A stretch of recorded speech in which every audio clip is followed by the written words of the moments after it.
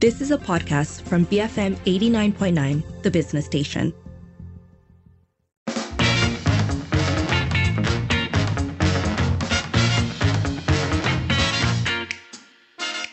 It is 5:08 and you're listening to the evening edition with Lynn and Sharmila. It is time for Popek Parliament, where we bring you updates from the Dewan Rakyat.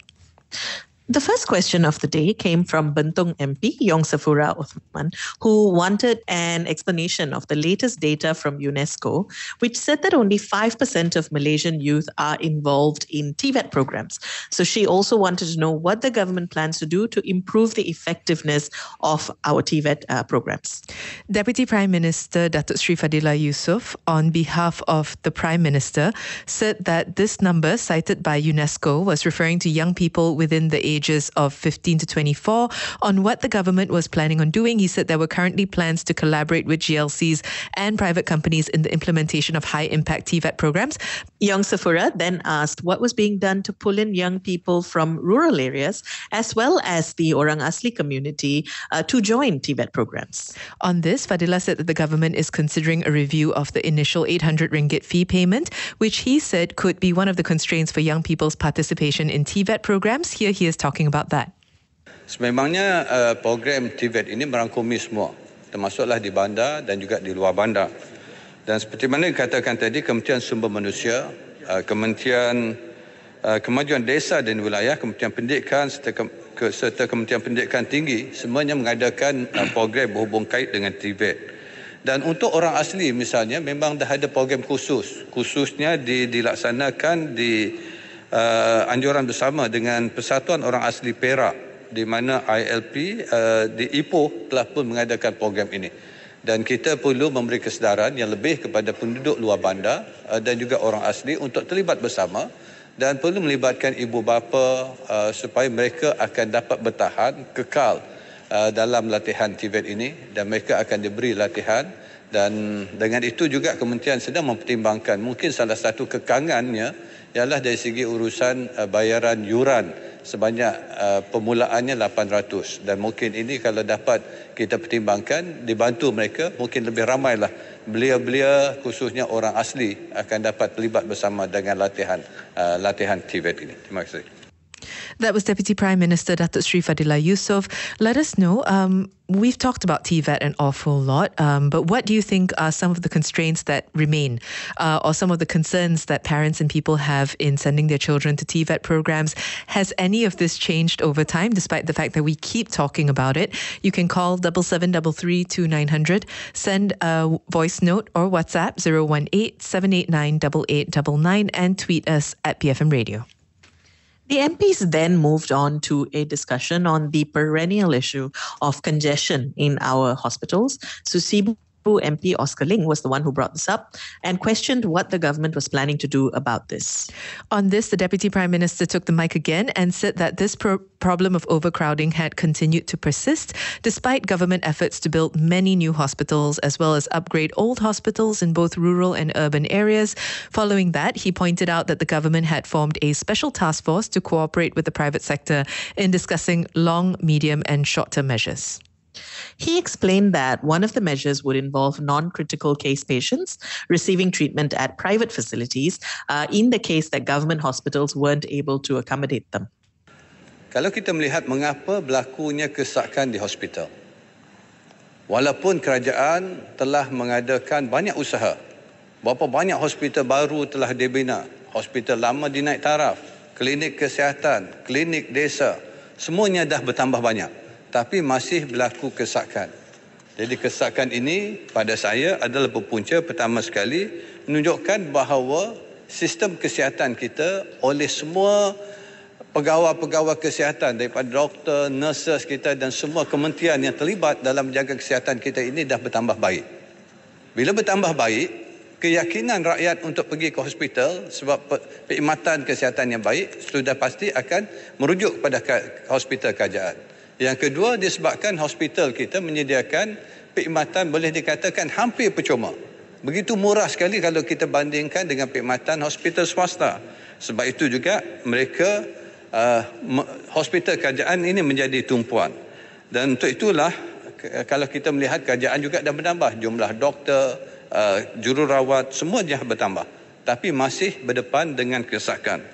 Jadi untuk itulah maka kerajaan telah pun menubuhkan pasukan petugas khas reformasi sektor awam yang dipanggil singkatannya STAR, yang dipengusikan oleh Tan Sri KSN dan dianggotai oleh pelbagai agensi. Bukan saja Kementerian Kesihatan tapi pelbagai agensi, kementerian dan sebagainya, di mana mereka berbincang, duduk melihat apakah penambahbaikan lagi boleh dijalankan. Untuk itu maka mereka melaksanakan program secara short term, mid term dan juga long term, di mana jalinan kerjasama dengan the private sectors, private hospital dan juga pengamal-kamal perubatan, klinik-klinik swasta untuk berkongsi, di mana sebahagian pesakit-pesakit yang mungkin bukan menghadapi penyakit yang kritikal akan boleh mendapat perubatan di klinik-klinik swasta. Dan juga begitu juga yang datang khususnya waktu odd hours daripada 6 hingga 12 malam, kalau yang tak berapa-apa tu, di mana mereka boleh dihantar kepada klinik kesihatan berdekatan, klinik daerah, di mana waktu operasi mereka akan dilanjutkan sehingga ke 12 malam. Ini merupakan langkah jangka pendek dan juga langkah sederhana dilaksanakan. Seperti diumumkan juga dalam bajet baru-baru ini, skim perubatan madani juga telah diperuntukkan khas, di mana akan diberi peruntukan untuk rakyat kita pergi berjumpa dengan pengamal-pengamal perubatan atau the GP untuk membuat rawatan yang tidak kritikal ataupun sakit demam biasa dan sebagainya. That was a long clip, so I'm just letting you know that you are listening to Datuk Sri Fadillah Yusof because he goes on to say that how Malaysians, basically have not been living a healthy lifestyle, and that it was the reason the MOH was focusing on awareness as a preventive measure. Jadi pokok pangkalnya, Datuk Indi Petua, mengapa hospital masih sesak? Mungkin mutu perkhidmatan kita dah tambah baik, tapi pada masa yang sama memberi gambaran bahawa adakah kita di Malaysia ini merupakan tidak mengamalkan budaya hidup yang sihat. Mengapa? Sebab itu lebih ramai terpaksa rujuk ke doktor, pergi ke doktor, demam, sakit dan sebagainya. Jadi sebab itu penekanan oleh Kementerian Kesihatan ialah juga untuk membawa ataupun mempromosikan budaya hidup sihat. Ini amat penting sebagai preventive measure yang patut kita fokuskan. Di sinilah saya kira peranan semua ahli parlimen untuk kita jalankan program bersama dengan Kementerian Kesihatan, doktor-doktor, supaya memberi kesedaran mengamalkan budaya hidup sihat ini di kalangan rakyat kita. Supaya hospital, kita tak payah pergi ke hospital lah. Hanya tak ada yang sakit yang kritikal dan sebagainya. Dan hospital kita tidak akan terbeban dengan kita mengendalikan terlalu banyak kes-kes kesihatan yang akhirnya merugikan negara dari segi kedudukan kewangan dan merugikan rakyat kita sendiri juga. Jadi itu patut menjadi tumpuan kita semua. Terima kasih. That was Deputy Prime Minister Datuk Sri Fadillah Yusof. Let us know, we opened this up the last time and got a lot of responses. What has been your experience when getting treatment at our public hospitals? Good, bad, long wait? Let us know. That number to call is 77332900. Send a voice note or WhatsApp 018-789-8899 and tweet us at BFM Radio. Moving on, Paya Besar MP Datuk Muhammad Shaha Abdullah posed a two-part question on the Community-Based Rehabilitation Program Centre, or the PDK. Now, for those who aren't familiar, PDK is an initiative in community development for the rehabilitation, training, education, opportunity equalization, and social integration of people with disabilities. So Shaha wanted to know the level of usability of every PDK in each constituency, as well as the government's strategy to ensure parents of children with disabilities register their children's admissions to the PDKs. The Minister of Women, Family and Community Development, Datuk Sri Nancy Shukri, said that the ministry constantly monitors these centres by doing visits twice a year as well as random audits. She also explained that the ministry had launched awareness programs to let people know about the services provided in these centres. Bagi memastikan keselesaan pelatih di pusat, JKM sentiasa memantau pengurusan pertubuhan PDK, termasuklah pengurusan fasiliti. Antara contoh pemantauan yang dilaksanakan adalah seperti lawatan secara fizikal ke tempat PDK sekurang-kurangnya 2 kali setahun, membuat audit secara rambang serta lawatan naziran ke atas PDK terpilih. JKM juga ada melakukan semakan silang dengan ROS bagi memastikan status NGO yang merujuk kepada pematuhan syarat ROS. Sehingga 31 Januari 2023, terdapat sebanyak 565 buah PDK yang memberi manfaat kepada lebih 18,000 orang OKU di seluruh negara, termasuk 2 buah PDK di kawasan Parlimen yang berhormat, iaitu Parlimen Paya Besar. Setiap PDK ini dikelolakan oleh seorang penyelia dan beberapa orang petugas, dan untuk makluman OKU yang hadir ke PDK ini dinamakan pelatih. Sementara itu, Tuan Yang di-Pertua Kementerian Pembangunan Wanita, Keluarga dan Masyarakat KPWKM amat mengambil berat tentang hak anak-anak OKU untuk mendapatkan perkhidmatan dan pemulihan yang sewajarnya. Justru KPWKM turut mempergiatkan usaha bagi meningkatkan peluang dan ruang kepada ibu bapa yang mempunyai anak OKU untuk mendaftar kemasukan anak mereka ke PDK. Antara langkah dilakukan adalah menjalankan program PDK bersama penduduk setempat untuk memberi pendedahan kepada umum mengenai program dan perkhidmatan PDK. Di samping itu, KPWKM juga turut melaksanakan program turun padang bagi menghebahkan maklumat berkaitan PDK. Program ini dilaksanakan berdasarkan semakan Sistem Maklumat Orang Kurang Upaya ataupun SMOKU yang akan memberi gambaran jelas tentang taburan OKU berdaftar yang boleh diberi perkhidmatan pemulihan melalui PDK. That was Minister of Women, Family and Community Development, Datuk Sri Nancy Shukri. Moving on, Kuala Terengganu MP Dato' Ahmad Amzad Hashim wanted to know what plans were in place to implement targeted subsidies for RON 95 petrol, liquefied petroleum gas, as well as cooking oil to the B40 community. Deputy Finance Minister Datuk Sri Ahmad Mazlan responded to this by explaining that subsidies had been seen to help in alleviating the rising cost of living, but because it hadn't been done in a targeted way, there had been leakage. So he went on to say that the first step to remedy this would be to tackle energy subsidies this year, mainly the ones paid by multinational corporations. Langkah pemberian subsidi dan bantuan dilihat berjaya mengurangkan kesan kenaikan kos sara hidup rakyat. Walau bagaimanapun, pelaksanaan yang tidak bersasar menyebabkan ketirisan berlaku. Jurang harga yang tinggi antara harga pasaran dan harga bersubsidi telah meningkatkan risiko penyeludupan, terutamanya diesel. Ini dapat dilihat dari kecenderungan penggunaan diesel yang meningkat hampir 1 kali ganda. Justru kerajaan komited dalam melaksanakan pemberian subsidi secara bersasar bagi mengurangkan ketirisan. Langkah pertama yang diambil adalah melalui pemberian subsidi bil elektrik secara bersasar pada separuh tahun 2023 apabila sebahagian kos dilepaskan kepada industri termasuk perbadanan multinasional. Melalui langkah ini, kerajaan masih menanggung jumlah subsidi elektrik sebanyak 10.8 bilion ringgit berbanding jumlah asal sebanyak 14.9 bilion ringgit.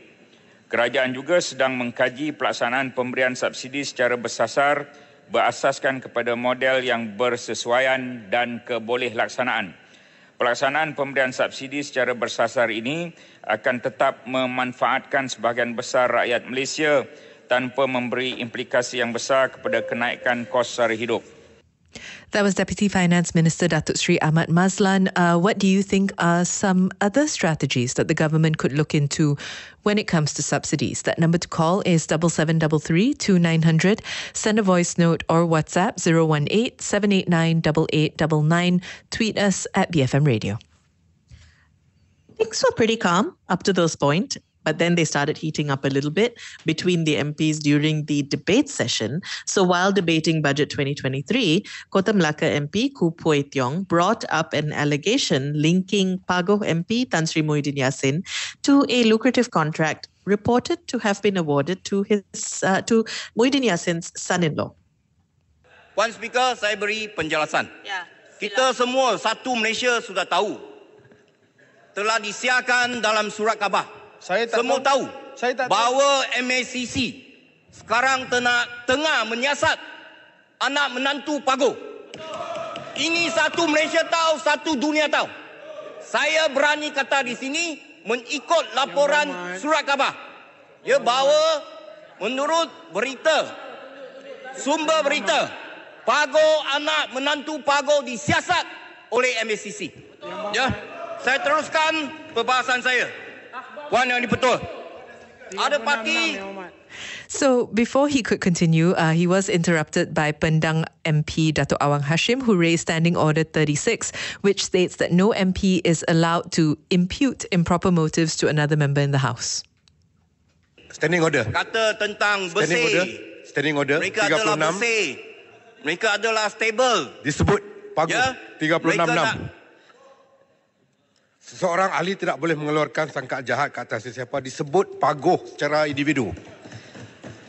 Saya minta tarik balik ataupun minta maaf. Sebab kalau berani, tuduh di luar. Kita berjumpa di mahkamah.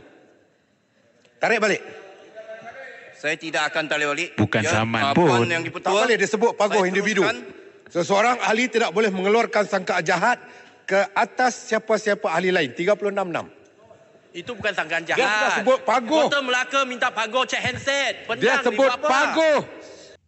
This led to an escalation, a shouting match between the two MPs, with the Pendang MP demanding proof of these allegations. Here's a little bit of that. Surat khabar tersebut nanti saya boleh bekalkan. Ini sudah disiarkan di semua surat khabar. Surat khabar apa? Betul. Sebut. Mana boleh. Saya itu general. Peraturan 27. Sila tarik balik. Kita nak surat khabar, tarikh mahkamah mana sebut, siapa yang sebut, MFCC sebut atau siapa. I've missed these times. So this shouting match continued until Deputy Speaker Alice Lau muted both their mics and called for Tan Sri Muhyiddin Yassin to defend himself. He, of course, maintained that the allegation was false, which led to the Deputy Speaker ordering Khoo to retract his statement. And he said, okay, I'll reframe it. And that is all we have for today. So a recap of some of the topics that were discussed before that shouting interlude. TVET programs and whether, basically, what are some of the things that are standing in the way of them becoming more popular or more taken up, and whether the 800 ringgit initial fee should be reviewed, the issue of overcrowding in our public hospitals and the need for better health awareness, what's being done to encourage more parents to register for service provided at community-based rehabilitation program centres, as well as targeted subsidies. If you'd like to weigh in on any of those topics, you can call 7733 2900, send a voice note or WhatsApp 018 789 8899 and tweet us at BFM Radio. Beyond Frivolous Matters, BFM 89.9, the business station. It's 5:37. You're listening to the Evening Edition with Lynn and Sharmila. And we're just following up on Popek Parlimen, where today we talked about a number of things, including TVET programs and whether that 800 ringgit initial fee should be reviewed, whether there are other things that are standing in the way of people and parents wanting to enroll their children, just all that sort of stuff. Also, the issue of overcrowding in our public hospitals and whether or not there needs to be more of a focus on prevention and awareness. We've been asking you, what's your experience been like going to public hospitals, whether it's good, bad, somewhere in between. We want to know. And if you want to weigh in on TVET as well, that number to call is 7733 2900. Send a voice note or WhatsApp 018 789 8899 and tweet us at BFM Radio. So to start us off, we do actually have a voice note that's come in on the subject of TVET. This is from Brian. This is Brian. I'm actually part of the Federation of Malaysian Manufacturers, currently serving as the youth chairman. Yes, in the manufacturing industry, there is a huge need for TVET students, right? We really need them in technical. And yes, there is a huge lack in TVET skilled workers right now.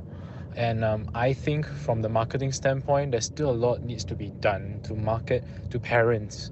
Not just parents, but also the student themselves, to see that this route of education, right, this route of career is good. It's not as easy as it seems, because we really need to get to the grassroots of problem. But what we've been doing is really trying to shine or show that manufacturing is not bad, right? Yes, most people think that manufacturing is the 3D, right? The dirty, the dangerous, and demeaning. However, manufacturing has changed quite a lot these days, right? We have high-tech manufacturing in Selangor, in Penang, and even in Johor, building world-class products for the world. And that mindset of manufacturing not being a good career path is slowly changing. Younger people are going into manufacturing. A lot of them are second generation, third generation, and we are working on it. However, I would say that right now, at where it stands, no, there is still a lot needs to be done, and it's not as easy as it seems, right? It's a very grassroots problem. Brian, thanks so much for that voice note. A lot of interesting points. Absolutely. I agree with you, Brian, that a lot of this has to do with perception and sort of historical baggage when it comes to the industry, right? And while the reality in the fields themselves may be changing, I think fixing that perception needs to happen on multiple levels.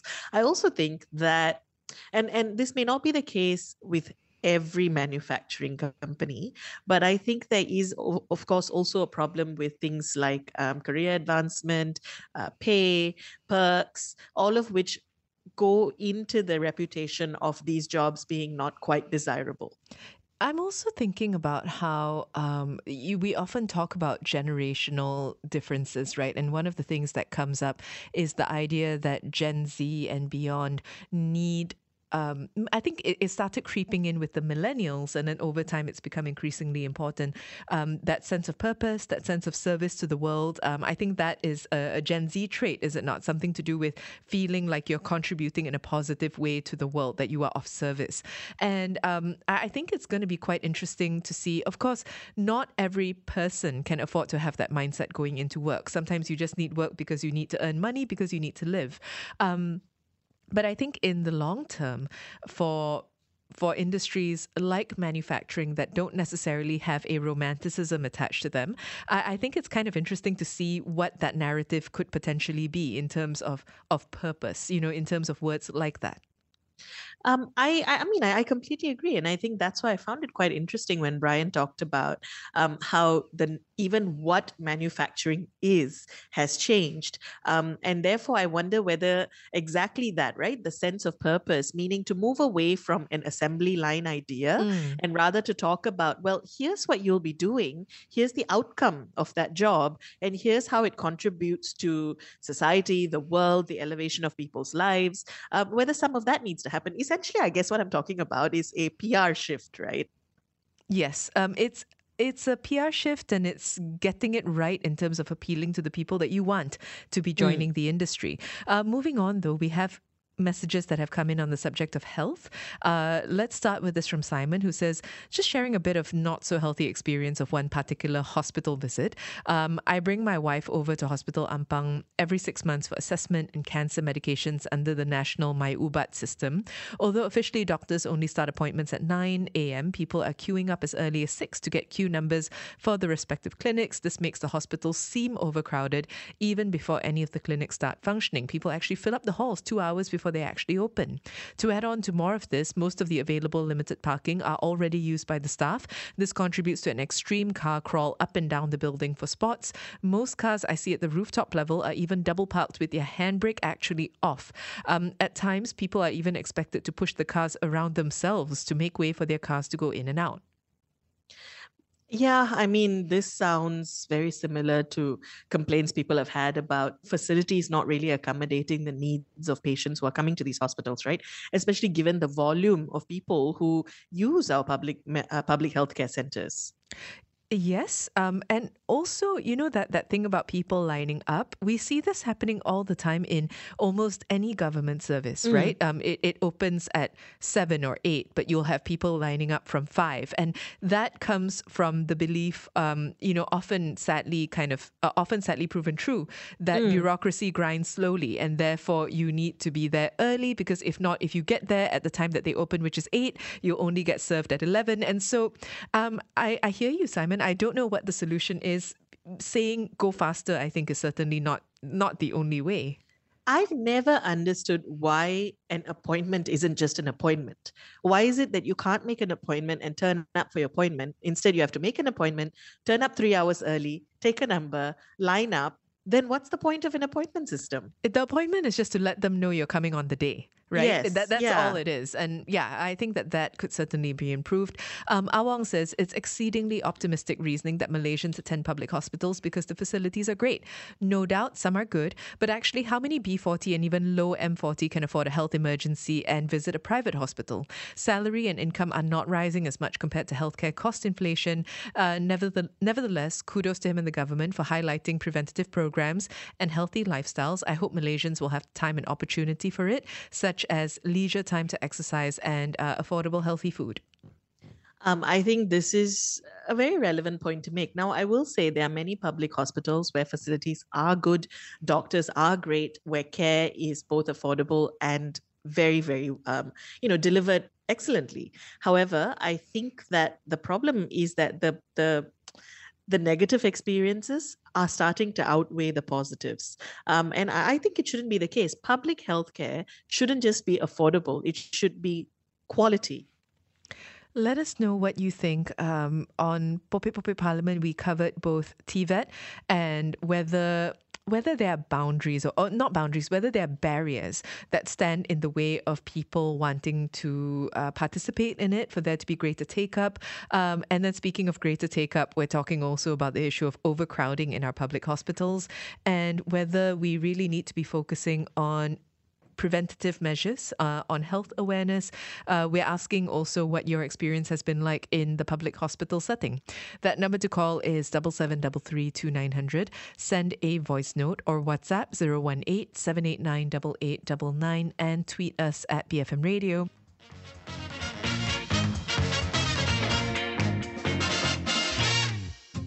You have been listening to a podcast from BFM 89.9, the business station. For more stories of the same kind, download the BFM app.